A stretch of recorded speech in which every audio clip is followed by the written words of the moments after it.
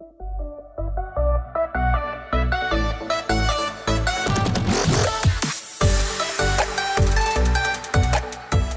back to another Box to Box WSL. Rather, this time it's Box to Box Olympics. It's been a while. It's been, 2-3 months? I think May was the last time we recorded, obviously at the end of the WSL season. But we're glad that we're back. I'm Alexi Baceta, your host, as always, and I'm joined by the usual Jesse Parker-Humphreys and Abdullah. How are you two? Right. Happy to be back. Yeah, good to be back. It's been a while, so get a nice little warm-up before the season starts. Abdullah forgot how to plug in his mic, so that's how long we've been away. But yeah, a bit has happened since last time we recorded after the finish of the WSL in May. For starters, yes, Abdullah's book finally got released, so that's a big thing on the podcast. Abdullah, do you want to tell the listeners a bit more about your book and how to get it? Yeah, so I guess mini milestone for the group here. The book's out, came out middle of June. It's good. Obviously, if those of you that don't know, it's on the Lyon women's team and their kind of decade of domination, and what they've been doing and tactically and otherwise off the pitch, how it's been going. Yeah, it's good. You can get it kind of on Amazon UK, Book Depository if you're an international listener, and pretty much anywhere in the UK and any good bookshops in the UK. So it's been good, and I hope the ones that have bought it and read it have enjoyed it. What's considered a good bookshop in the UK? That's just a line that I've picked up from Twitter, because everyone that releases a book says that line. So I'm just following the trend. The key is any bookshop that stocks the book must be good, and anyone that doesn't must be bad. There you go. That's fair. You go. I'll take that. All right, I'm going to go into town later today and check Waterstones and see if my bookshop's any good or not. They do have it. Actually, they do have it. Mind you, I'm in the middle of nowhere, so who knows? And Jesse, has Chelsea pissed you off yet? I try and pay as little attention as possible to silly season, because I find everything flies around, all the rumours, and by the time the season starts, you've forgotten about it all, and it's a lot more fun. Have you forgotten about the new kit? No, unfortunately, because now the men's pre-season has started, I've had to look at it again. So it's as ugly as it was in the Champions League final. That's fair enough. But yes, today we are talking about women's football at the Olympics. That starts on Wednesday, July 21st, with the first match of the tournament being Team GB versus Chile. Again, Chelsea versus Barcelona happening again here, maybe. We'll go group by group. Chile 4-0 win, is that what you're predicting? Yeah, first half an hour, we're going to have 4-0 and Team GB are just not going to be able to come back from that, because obviously Ellen White is not going to be able to score against Christian Enler. I'm saying it now.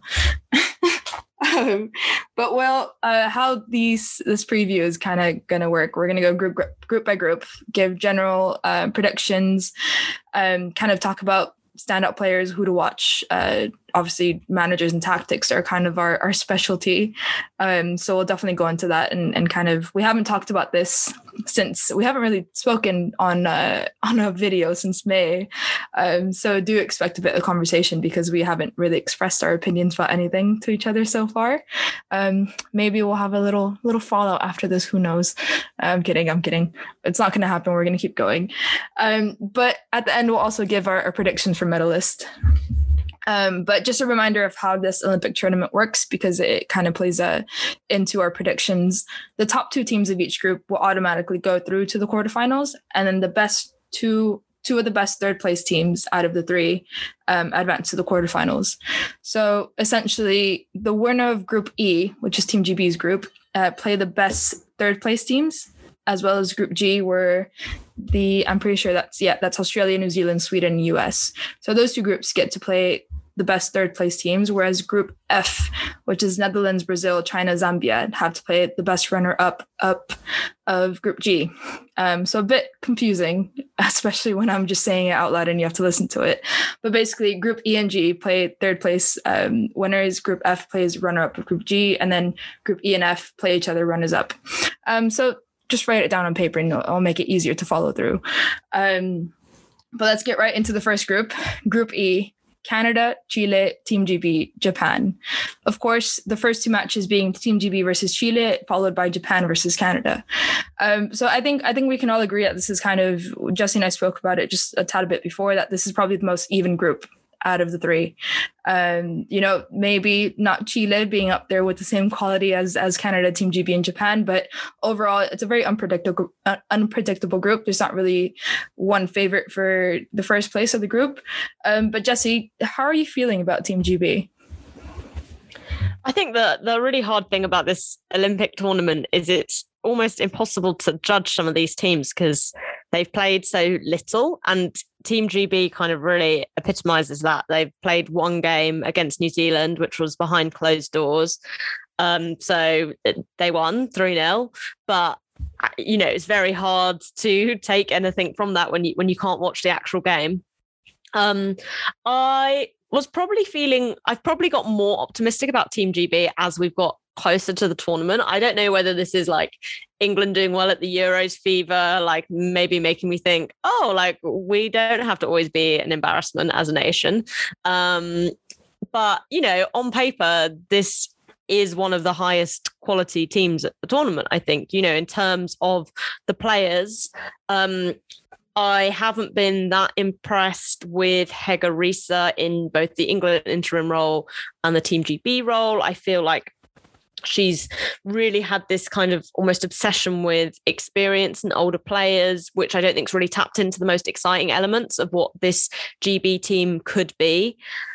That being said, they've now had several weeks together, like on and off in training camps, that they're in Tokyo now. And the additions that have been made from, Scotland and Wales, I think are all good additions. They're not necessarily the ones I would have picked, but, Kim Little and Caroline Weir played that preview game against New Zealand. So I don't know if that's an indication that maybe they're going to start against Chile.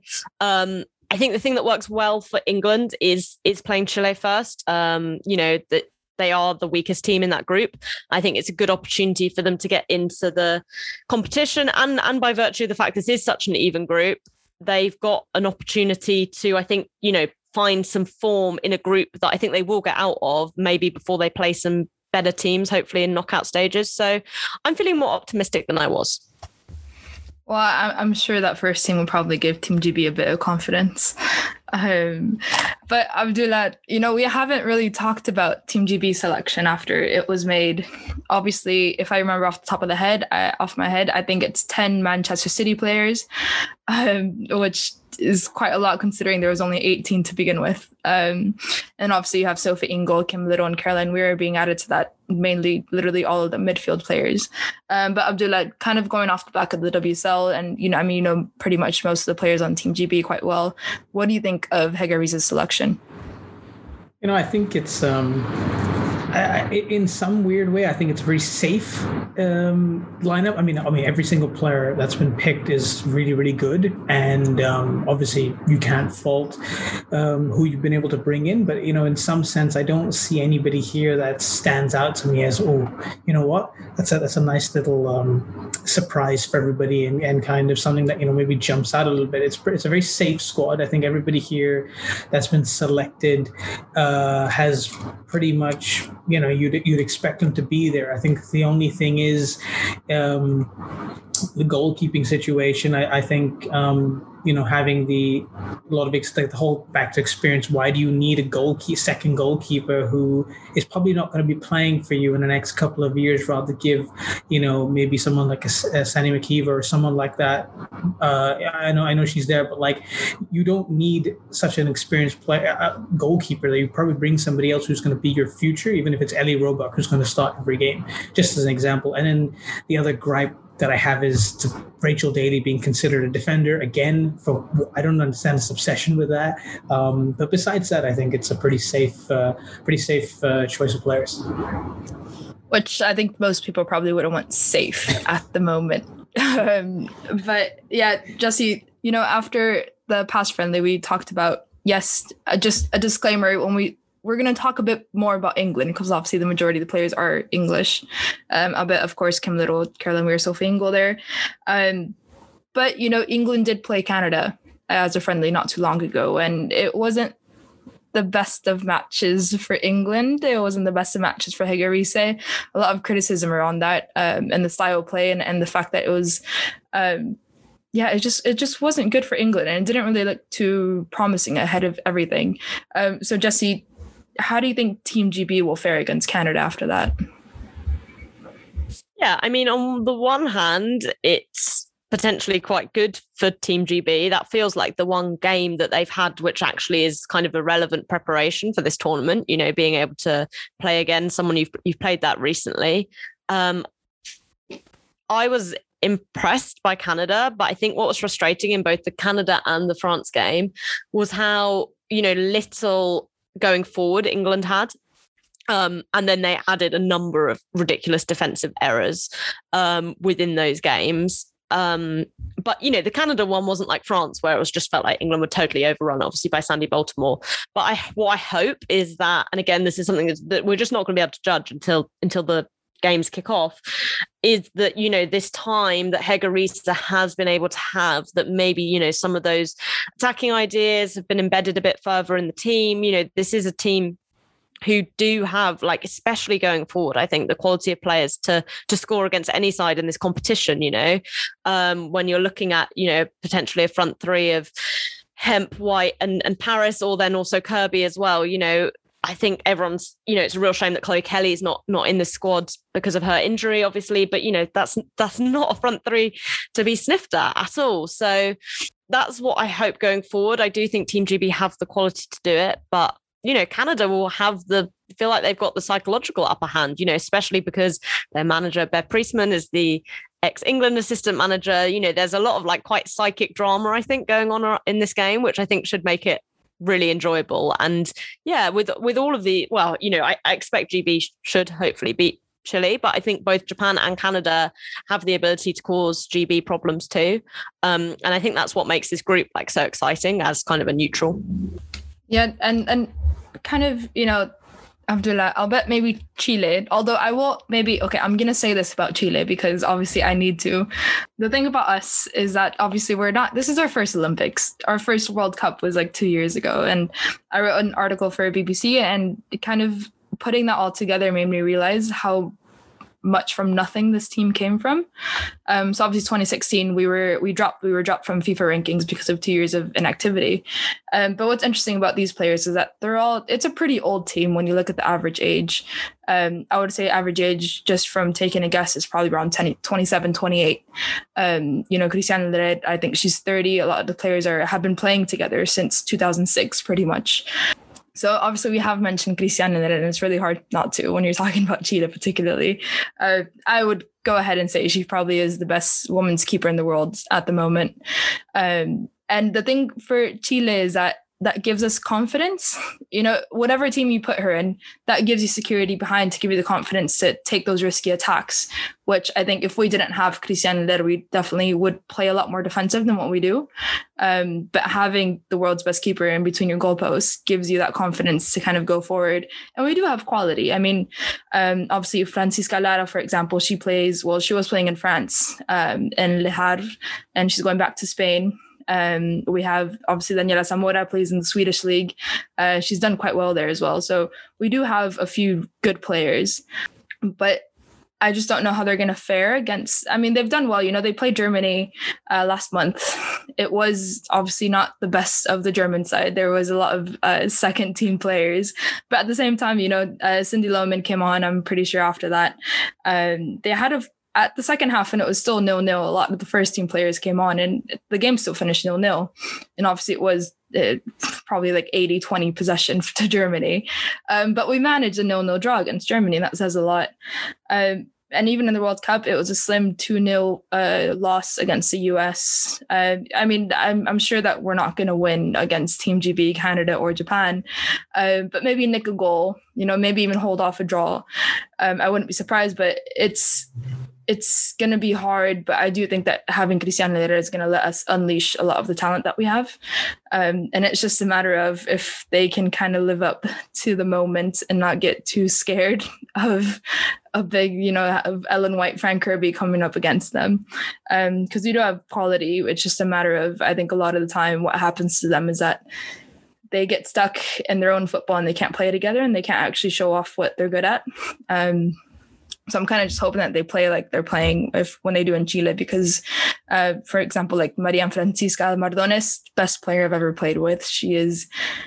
Her intelligence on and off the ball is just ridiculous. I watch her play and I'm just with my mouth like open. I'm forgetting I'm on the pitch sometimes. So we have quality. It's just, this is probably like the worst group that we could have gotten out of the three, which sucks, but it's going to happen. But anyway, Abdullah, talking about that, probably best group, most entertaining group that we have in this. And should Chile, maybe surprise? They're not, as I said, they're not going to win, but I think they are going to make it hard for a lot of teams that aren't really expecting it.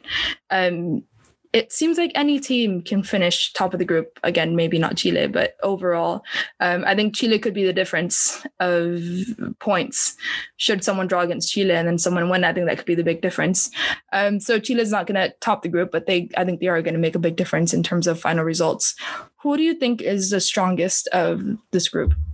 Yeah, no, I was going to make the same point you just said, that while Chile may not finish top of the group, but they're going to be that one team that everyone's just going to be like, you could just kind of mess up the group for some, you could mess up the group for someone just because they could be like 3 points in and somebody else gets 3 points and then they draw and the other team wins, and then it messes up one team's factor. I think on paper, obviously you've got to say Team GB is probably the strongest team in this group by just the virtue of the players that are available to them in every position.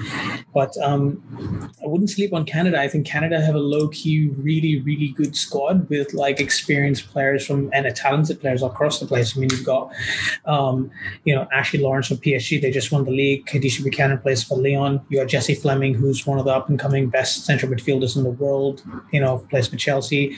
Janine Becky plays for Man City. Christine Sinclair is a legend for Canada and for the Portland Thorns. And then, so you've got players within this group that, who could actually cause some issues to probably any team in the tournament. They just, maybe a little bit of luck here and there, but I think they've got the quality to go ahead. So I think I would shade it to Team GB, but I would not be surprised if Canada came through and caused a sort of an upset and kind of maybe even top the group, because I think they're one of the most talented teams in the entire Olympics. Yeah, and maybe, we never really thought of Canada they've always had really good players, but I don't think they've ever stepped up to that next level that they have at the moment, especially under Bev. Jessie, do you think they're going to surprise a lot of people at this tournament? This is kind of their big debut in a very big tournament. We haven't really seen them after the World Cup. Not really this big of a tournament after all the work that they've put in. Do you think they're going to surprise a lot of people? Yeah, I definitely think they have the potential to. I love Bev Priestman. I just think she's so cute. So I really want Bev to do well. But yeah, I think as Abdullah said, they're a very, very talented team. Kind of sometimes feels like they're always the bridesmaids when it comes to international competition. And, I think their performances this year have been like a kind of funny mix. Like at the She Believes Cup, I thought they were really impressive against the US. And, I thought they probably should have won with some better finishing. But then, in some of their other games, they looked like a bit more off the pace. Then, they come play England, they look really good. And then they play some more games where they look a bit off the pace. I think that's probably normal when you've got a new manager coming in. But, even that She Believes Cup game against the US where they just narrowly lost 1-0, that was even without Ashley Lawrence, who I would say is probably their best player. Evelyn Vian's had a bit of a breakout year, having been in Paris, now gone back to the NWSL. You obviously got Christine Sinclair, who just carries on scoring forever and ever. So, I think they're a very talented team. And I think everything that Priestman's done to them has made them look well organized, made them look exciting going forward. And I definitely think they're, a threat. I don't think, that's why I think it's kind of good that England did play them, because I think I would beware any team who wanted to take them lightly, for sure, because they've got more than enough talent to hurt you there. And I hope they have a good tournament, because I think they're a really exciting team. They've got a great mix of young and older players as well. And I think this would be a great kind of, stage, especially for someone like Sinclair, who, as much as we joke, surely can't play forever. So yeah, I like them a lot. And I think they will surprise some people. Justice for Jessie Fleming. Always. That's going on. That's probably going to go on for the next WSL season as well. Very underrated player. She plays, for some reason, she plays better with Canada than she has for Chelsea. Probably just a matter of years of kind of working together, because obviously she's been there since she was like 15. So big part of her life already. But last team in the group is Japan. Obviously looking at, women's football history, you can't really write off Japan ever, no matter what what players they have on the team. Abdullah, is Japan largely underrated in this group? I think a little bit. I think compared to what we're like with Chile, and I think with Japan as well, and even Canada to an extent, if you put any of these three teams in another group, I don't think we underrate them, and I think we put them on par with finishing top. We realistically think they can finish in the top. But I think because this is almost a sort of group of death with the three of the best teams and together, you kind of then look past. Then you've got to kind of look at it, with even more detail and say that who's got the edge here and there. I think people are sleeping on Japan a little bit.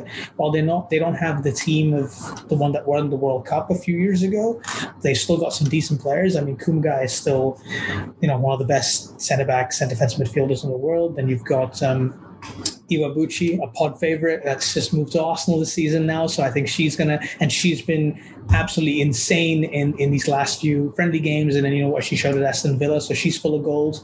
And then kind of a player that I think I don't know if too many people have been watching or sleeping on, but Hasegawa, who plays for AC Milan, if I'm not mistaken, she actually statistically she's up there in the league for, across different metrics and creative metrics and goal metrics. I mean, she's if I just pull out her quick stats from the season, she has scored 3 goals and 1 assist, with 1.96 xG, which, I mean, that's great. You're outscoring the number of chances and the quality of chances that you're getting from a midfield position. So if a midfielder can contribute 3-4 goals across 700 minutes, then you're really talking. So there are players in this Japanese squad that can still really do a job. Probably, you'd expect them out of Canada, and then Canada do a little bit better. But then again, this Japanese side has been together longer, I would say. So, anything can happen. But yeah, I think Japan are seriously ones to look out. I think what's interesting with Japan is they were quite underwhelming at the World Cup, I thought, but they won the under 20 World Cup in 2018, and we're just now kind of starting to see those players really come through to the senior team. And they beat a Spanish team with Onabatie, Patry, Bonmati. That youth team was a really good side, and I think it will be really interesting to see as those players get integrated into a more senior setup, like what the development of Japanese football looks like, especially with they've got this professional league starting. So I think it's, they're obviously also the home nation. So although I did research, and no home nations won a medal at this competition since the USA won gold in '96. So maybe that's a bad thing, but I think it's going to be I can't really predict which way this is going to be my theme. I can't predict any of these teams, but I think it could be a really interesting tournament for them, especially looking to their future. And last question for Jessie, talking about little formations. What's your ideal Team GB formation? Obviously, don't put Rachel Daly in the defensive line. I think ideal, you're gonna want Roebuck, Bronze. I thought it was interesting that Leah Williamson played with Steph Houghton rather than Millie Bright, and I think I quite like that. I think Steph and Millie freak each other out when they play together. Yeah, we've spoken about this before, hasn't? Leah Williamson, Millie Bright isn't the most ideal matchup either. Yeah, and I think Leah Williamson is just so good at stepping out of defense, and I think especially against I would expect Chile and Japan to be quite conservative and sit back. So I think that would be a real asset. And then, yes, I would prefer to play Demi Stokes at left back rather than Rachel Daly, but I expect Rachel Daly will start there. That's where she started against New Zealand in this warm-up game. It's quite interesting. I think I would prefer a 3 of Weir, Walsh, and then one other. I'm not really sure what I want that one other to be. I guess it depends where you play Fran Kirby, isn't it? Right. So I think I would prefer probably to go with a front 3 of Hemp, White, and play Kirby off the right.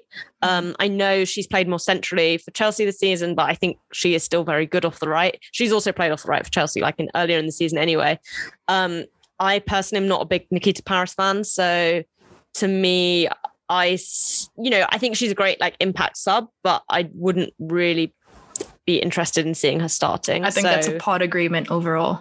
Yeah, exactly. So it's just kind of that third midfield spot to me. I don't know whether you go with I think maybe this is like on a game by game basis, whether you want like Sophie Ingle for games where maybe you're looking for a bit more defensive stability, or also, like Georgia Stanway, maybe. I always think she works quite well in the midfield 3. I think that's my favorite position to see her play in. So yeah, I think that's probably what I would personally go for. As an Arsenal fan, Kim Little's always going to be my mid 3. Yeah, but again, that's like a funny one as well, because I never know. Sometimes I just prefer to see her further forward, and that's the thing though. It depends how she balances off with Caroline Weir in terms of what Hege is asking of them, because obviously they play a very similar role for clubs in terms of they're that pivot between the 6 and the 10, or the defense and the attack. But anyway, I guess we'll see, and we'll have a bit more of opinion after the first match. But we're going to move on to the next group, which is the Netherlands, Brazil, China, and Zambia. First 2 matches of this group will be Netherlands v Zambia and China versus Brazil. I keep saying the first matches, but I think we're going to see the importance of that in the next group, more importantly. Abdullah, what are you saying about this group? What am I saying? I'm just saying that this is the Netherlands coming up top all over it. I mean, I really, without being disrespectful, I don't think there is too much of an issue saying that the Dutch should be top of this group with the quality and the talent that they have. Although Brazil obviously have always been traditionally a decently good team, especially in the World Cup. A couple of years ago, they did perform really well. They gave France a run for their money and almost beat them. And they only got out, with an Amandine Henry set piece goal.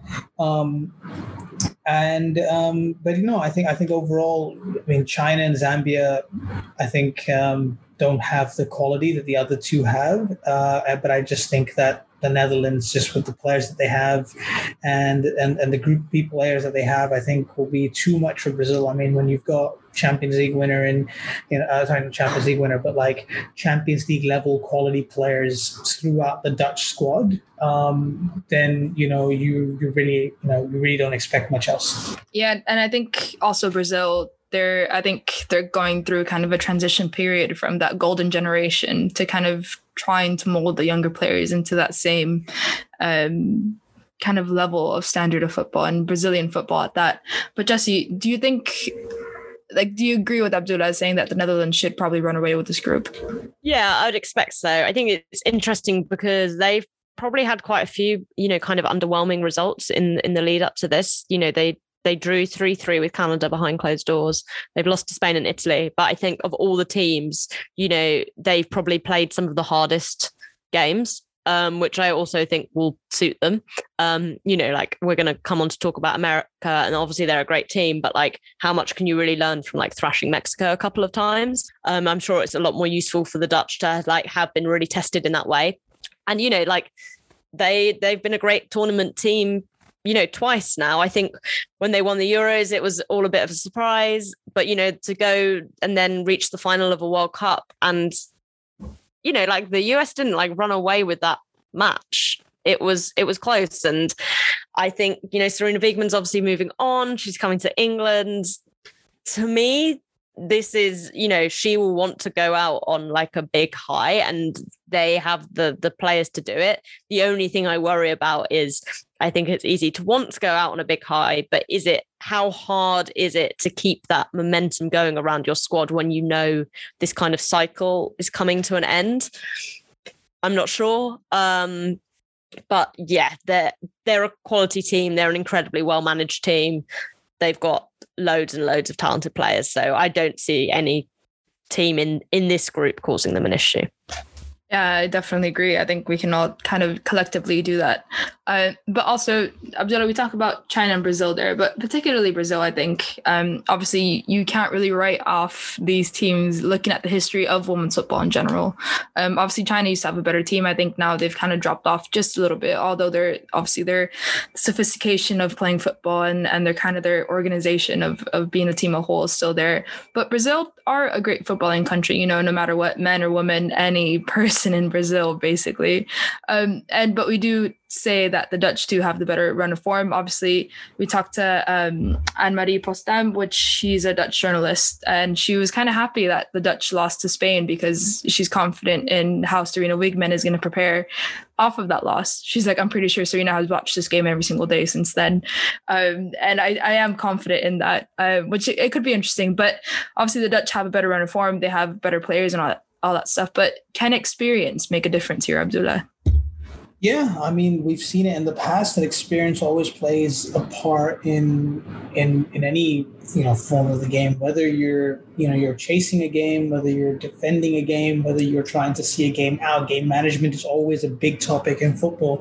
And I think game management from a holistic perspective of being able to navigate the group and then obviously navigating the games is huge. I mean, when you've got players like Formiga still around, Debinha's one of the better players in the NWSL. Martha's still around, and then there's a couple of players actually. Andresini is another big one, and then there's a couple other players here and there who while they may be the experienced heads of the team, and this is probably their last hurrah in terms of these couple of golden generation players that are left. I think you can't underestimate what they're going to be able to do for the younger players around them, and they help them be able to navigate through. Because you never know, like if they're winning 1-0 or they're drawing a game 1-1 and they need that point or they need those 3 points, your Marthas, your Formigas are just going to be able to know exactly how to navigate themselves throughout the last 10-15 minutes, and the younger players are going to need that more than anything else. So I don't think you can underestimate it. I don't think they're going to go too far and win it, but you can never underestimate the value of having experience in the squad and being able to navigate through with that. And Jesse, I think we are confident that the Netherlands will top this group, but are you confident that Brazil can come up runners up? I would expect so. I think China and Zambia have both taken incredibly young teams. They must be the two youngest teams at this tournament, I'd say. And I expect for them, this is more about a look to the future, an opportunity to give younger players game time. And I just think Brazil will probably have too much quality over both those teams. Like Abdullah said, like Marta and Debinha, like these are fantastic players ultimately. And I know sometimes Brazil can be a little bit like they shoot themselves in the foot sometimes, but I think, they should be able to get the upper hand over China and Zambia. But I think it'll be exciting to watch both those teams as well, because, as I said, very young squads. And I think that, it'll be really interesting to see who stands out from those players, because from those teams, because I think going forward, we might be seeing more of these teams in the future. So moving on to Group G, Australia, New Zealand, Sweden, USA. And this is where the order of the matches gets a little bit important, particularly for Australia, I think. So the first two matches of this group is Australia versus New Zealand, USA versus Sweden. So quite a big first day, I think, for Australia as well. Jesse, I spoke to an Australian journalist kind of about the order of which Australia plays their matches. Samantha Lewis, shout out to her.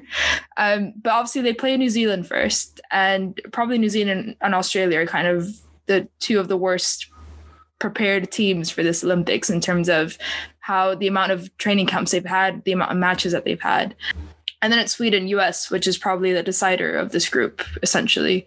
But in the particular case of Australia, I asked Sam if it was easier to just kind of get that USA-Sweden game out of the way and kind of go to the New Zealand game. And she kind of thought that it was kind of the best possible scenario that they play New Zealand first, because they get to dip their toes in the water, kind of get that confidence up. I'm sure Australia should get a result against New Zealand. But Jesse, will that confidence be enough to kind of push Australia against Sweden in the US? Oh, I find Australia such a frustrating team because they should be really good. But I mean, they've obviously had this change of manager. They've got Peter Gustafsson, who, I think seems like a really interesting guy, but the results so far have just been like quite torturous. The games to watch, the defending has been so haphazard. I have watched Mackenzie Arnold throw the ball into her own net so many times, which is really weird because, I feel like I watched her with West Ham for most of the season and I don't know where all these howlers have come from. Like she's often got a bit of a nervy moment, but it feels like when she's playing for Australia, it becomes a new level. Anyway, I don't think Mackenzie Arnold will even play, but it's been a bit of a strange one to watch. I think they've really struggled with coming up with ideas for what to do when teams just mark Sam Kerr out the game. They don't, and again, it's strange because, like Sam Kerr is going to be attempted to mark out the game like a lot of time. And if you look at Chelsea, for example, the whole point is you use other players kind of as decoys to try and find her space. And Australia have the, quality of players. If you're looking at Caitlin Ford and Hayley Raso either side of Kerr, you would expect them to be able to kind of make that movement that's going to draw defenders out of position and give Kerr the opportunity to find those spaces because she's really good at doing that. But it just doesn't really feel like they've quite figured out how to do that. And I listened to your conversation with Sam. It was like the only football podcast I could listen to after the Euros loss. I was like, fine, I'll think about the Olympics. Moving on. Yeah, exactly. And, I thought what she was saying about, this has kind of been Australia's golden generation and maybe the younger players coming through aren't quite at the level of some of these current players. And I wonder if that's making like a bit of anxiety around like the team itself, like this feeling of like really wanting to make the most of this. And then obviously they've got the World Cup in 2023. And I feel like if they just relaxed a bit more, maybe they'd get some more joy because they're a really good team and their players are like all incredibly experienced because they all started playing for Australia when they were like 15 years old. So I think they will probably get one of the third place spots. But I don't see them really being able to do anything to the US or Sweden. Yeah, it is frustrating to watch because, as you mentioned there, Jesse, kind of if you do mark Sam Kerr, I think that's just Sam Kerr's role for the national team. That's been like that forever, kind of the talisman of just getting the ball up to her and kind of hoping for the best, really. But then you have seen her play with Chelsea, with Pernille Harder, with Fran Kirby, who Caitlin Ford and Hayley Raso, as you mentioned, can easily be the Fran Kirby and Pernille Harder of Australia, kind of, especially with Caitlin Ford. She plays with Miedema. It's a very similar situation. Every team tries to mark up Miedema. Miedema maybe does a bit more than Sam Kerr in terms of dropping in and kind of being happy with dropping really low and distributing the ball. But Caitlin Ford essentially does the same. She waits, she gives space to Miedema. She finds space herself when Miedema gets the ball because Miedema obviously draws all the defenders to her. Hayley Raso, I think, is a very underrated player in the wing in the midfield. She makes the runs really well, and when she gets the space, when she drags play out of position, then she's really good at making that one pass to kind of split players.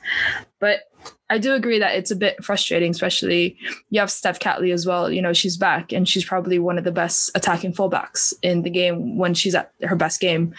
So I do agree that it is really frustrating to watch Australia because of the quality of the players, and the players have been playing together forever. And yeah, I do agree that maybe they need to kind of take the pressure off. I think hosting the World Cup is adding a little bit of pressure to them because I think they feel like they need to perform really well in their home nation, which is understandable. But I think this Olympic tournament, as we mentioned for one of the teams before, is that it's more important for the future rather than getting an immediate result this tournament. So obviously they're going to want to get as far as possible. But I think at the end of the day, it's about what they're taking out of this tournament in preparation for the World Cup. I think they need to relax a little bit and kind of just do what they know how to do, which is pretty good when you look at the players having played together forever, the experience, and then the younger players hopefully naturally start kind of incorporating themselves into that style. But Abdullah, moving on to a different nation, Sweden, which obviously, again, Magda Eriksson, favorite of the pod, obviously, who isn't? A very underrated nation at the moment, in my opinion. Obviously, they did beat the US in the last Olympics in the quarterfinal. And penalties, Kristen Press missed her penalty. It's still the saddest moment ever. Watch her so sad. So sad. I felt so bad.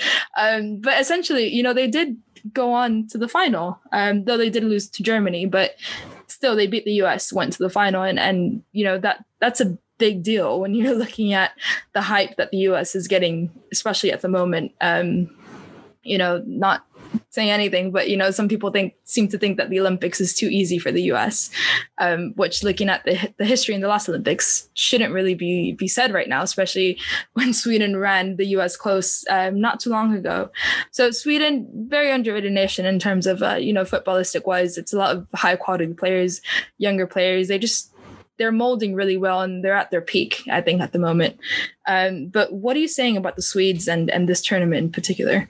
Probably my favorite squad of all the Olympic teams, just because I see there are underrated players across the squad, of which people don't really think of. When you think of, like, all right, can you name top 5 in X position? You're probably not going to think of too many Swedes in that category. But I feel like there are a few players that are there that can do really, really well, and there are players that are actually been showing in the last couple of seasons that, you know, they are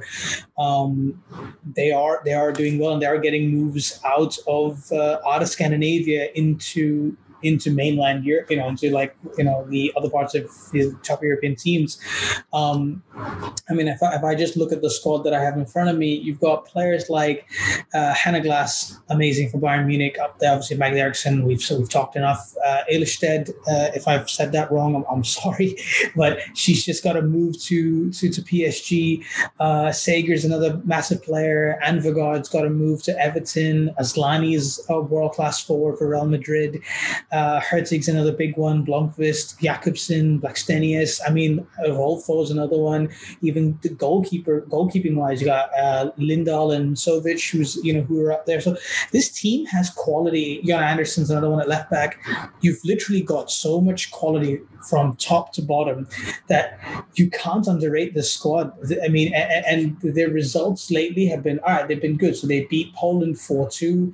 They beat Norway 1-0. Okay, fine. They drew to Australia recently, which is fine. That happens. But before that, they had the recent 1-1 friendly draw back in April, which, if you looked at the 90 minutes of that game, Sweden deserved that win. The United States got a penalty late on, which all things said and done was a little bit harsh on the Swedes. So I think overall this team has so much quality, and they've actually even got some good.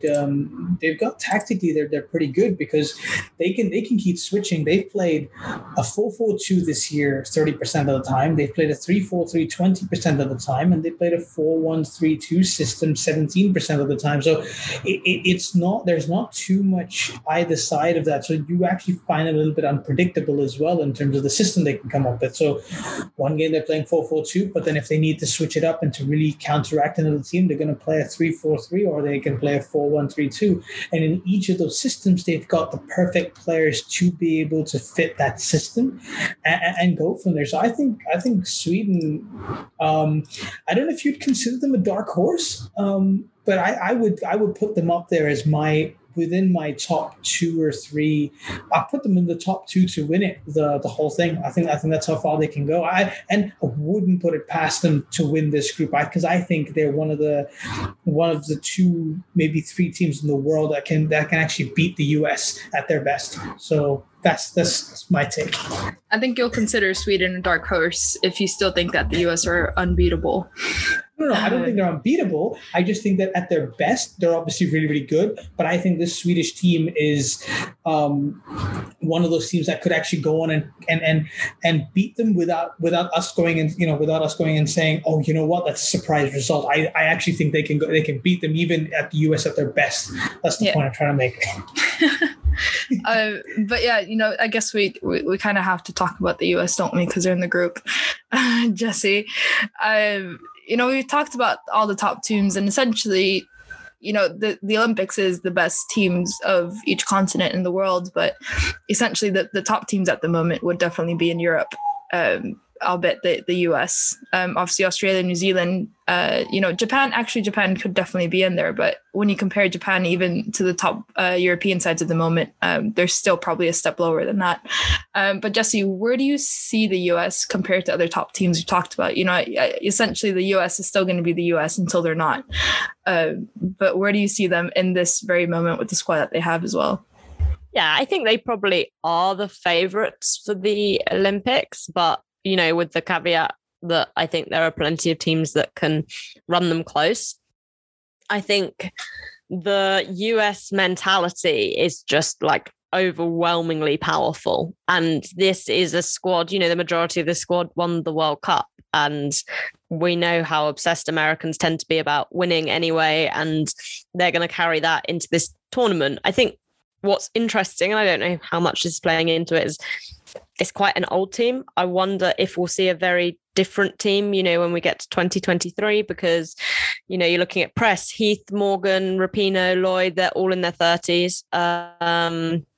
And, even I was thinking about like exciting players from the US, and I was thinking of like Kristie Mewis, but she's also 30. She just hasn't really played for the US before.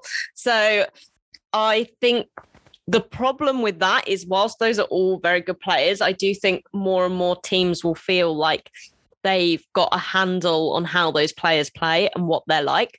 I feel like the Netherlands will feel like that. I feel like Sweden will feel like that. I think even GB could feel like that. Ultimately, these are all teams who have either beaten or pushed the US like quite close in competitive environments over the past couple of years.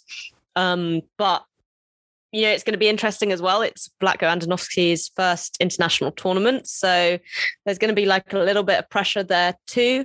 It's really funny because, generally, like I will watch the US play and, I watch like quite a lot of NWSL. But, when you're looking at teams, you kind of often want to look at like local journalists and what they're saying to get a feeling like for how people feel. But the funny thing is like US journalists tend to be so high on this side that I'm like, are they genuinely that good, or is it just like the US people love the team, which I get, they're a very good side, but every side has weaknesses, and I think this US side has plenty, but they will obviously go into the tournament as favorites, and rightly so. If the Netherlands have won the World Cup, they should probably go into the tournament as favorites. That's the way these things work. So yeah, I think they're beatable, definitely. Yeah, I think that's a pretty good way to say it. As I mentioned, whether you want the US to win or not, I think there's no denying the quality and the history of they have, obviously winning back-to-back World Cups. Like you can't deny that, and you can't like brush that off just so easily. But it is interesting. Yeah, it is a very old squad, and I would go on to say that Tierna Davidson is probably the youngest on that squad, and she's 22. Just looking at the roster right now, I just off the top of my head, I would assume so. Roosevelt is already, Macario as well. Yeah, so it is a very old squad. I hope Carly Lloyd isn't listening to this, because then she'll probably have a go at us as well for calling her old. But essentially, it is going to be interesting to see how kind of the end of the cycle, whether it's close to the end than maybe they think it is. Because obviously, they are beatable. I think, as Jesse mentioned, that a lot of teams have run the US close by now. It's getting pretty common. It's not just, a one-off game that somebody has a really good game against the US, but it's consistently happening. Spain have done it. England have done it. The Netherlands have done it. Sweden have done it. It's getting pretty consistent. So I would assume that, someone soon is going to take the next step and kind of just beat the US just flat out. So we'll see whether it's this tournament. We'll see whether it's in a friendly. We'll see when it is. But it should be close. And Abdullah, focusing on this tournament, obviously Sweden and the US are kind of in the same group. So once the US, it's probably given that the US are definitely going to get out of the group stage. Once we get into the knockout stages, what team do you think could be the one to knock out the US? Well, obviously, I can't pick Sweden because they're in the same group. So I'm just going to call Sweden to beat them in the group itself. So putting that aside, weirdly enough, okay, so I think there's two, obviously the other two teams that are obvious, but I think for different reasons that they can beat them. I think Team GB can beat them just because of the quality of plays that they have. Like Jesse said, we've not been too impressed with Hegeris's way of managing the squad and everything. But I think from the quality of players, Team GB can beat them on paper. But I think the Dutch have the better chance of beating them because I think Serena would have learned from the World Cup final. You know, they I mean, they weren't bad, but they just, the US was just a step better. And I think learning from the World Cup and learning from, you know, previous tournaments, I think this squad of players is still very, very good. So for me, I think it's the Dutch that can knock them out, unless, you know, I mean, if Sweden meet them in the final or something, you know, later on in the group, then fine. But I think the Dutch are the only other team that I think can really beat this US team. Yeah, I think that's fair to say. And Jesse, this is obviously a really hard group to predict, mostly in terms of that top two. And then as well, do you think Australia can be one of the best third place teams in the tournament? So yeah, what are your predictions for this group? I don't know if I believe this, but I want to speak it into existence that Sweden will beat the US and Sweden will top this group. So I think Sweden will come top, US will come second. I do think Australia will probably get through as a best third place side. You heard it here first, folks. Yeah, exactly. Yeah, what is it when you say stuff so it happens? That's what I'm trying to manifest here. And I think what would be really interesting if that does happen is that the US would likely then face the Netherlands in the first knockout game, which I just think would be so tasty. So I want it to happen for like the tournament enjoyment, because that would be such a great quarterfinal matchup. But yeah, I'm saying it. I think Sweden are ready to take them out again at the Olympics. In Magda Eriksson, we believe. Absolutely. So we've kind of gone group for group, but now we're gonna jump to the end of the tournament and have our medalist predictions. Abdullah, we'll go with you first. What are yours? All right, Sweden to take the gold medal. I'm back in Sweden all the way. I'm going Sweden gold medal. I'm going Netherlands silver medal, and then I'm probably going to go Team GB with the bronze. Whoa, just leaving the US completely out. I don't know if a lot of our listeners will be okay with that. Bold predictions for the pod. You know, we're back after 3 months. The manifesting of just putting it in the air. And exactly. Hopefully it gets to Tokyo. All right, Jesse, what are yours? Yeah, I'm going to go similar, but I'm going to say the Netherlands to win gold, the Sweden to win silver. And I'm just trying to figure out who I think would play who. But yeah, I'll go GB bronze too.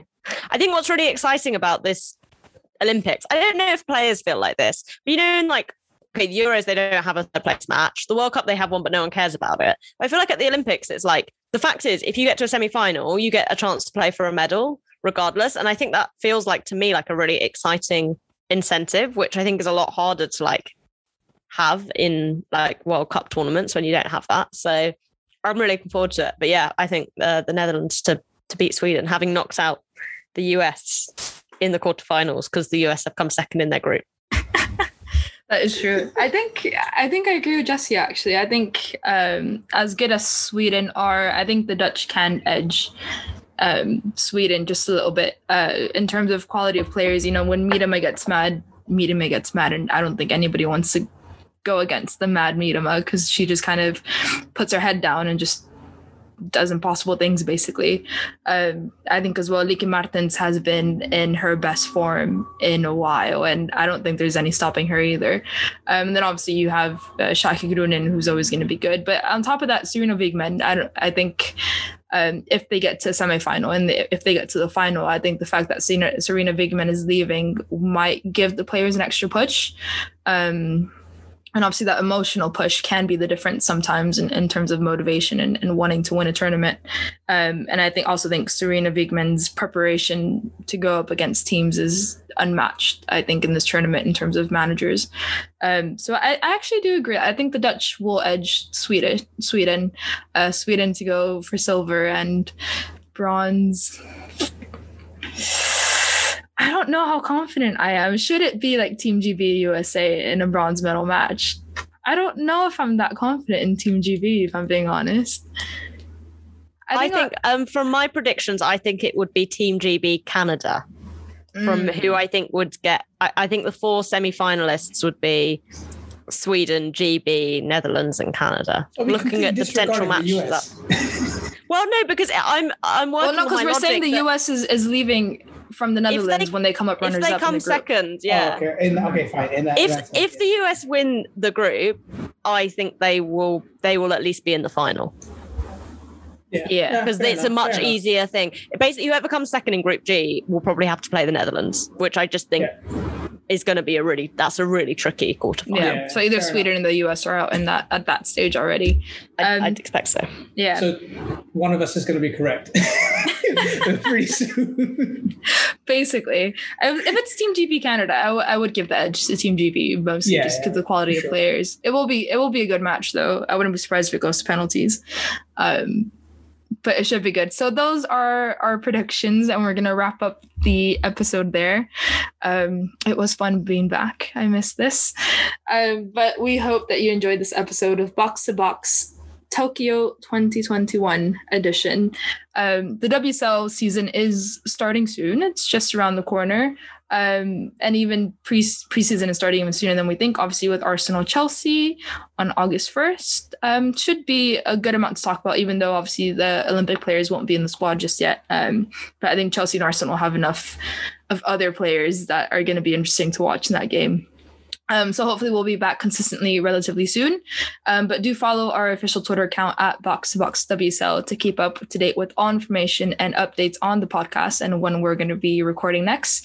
Our individual Twitter handles are on there as well, because sometimes we have interesting stuff to say off the pod as well. But we will see you soon, and thank you for listening, everyone. Cheers, guys. See you later.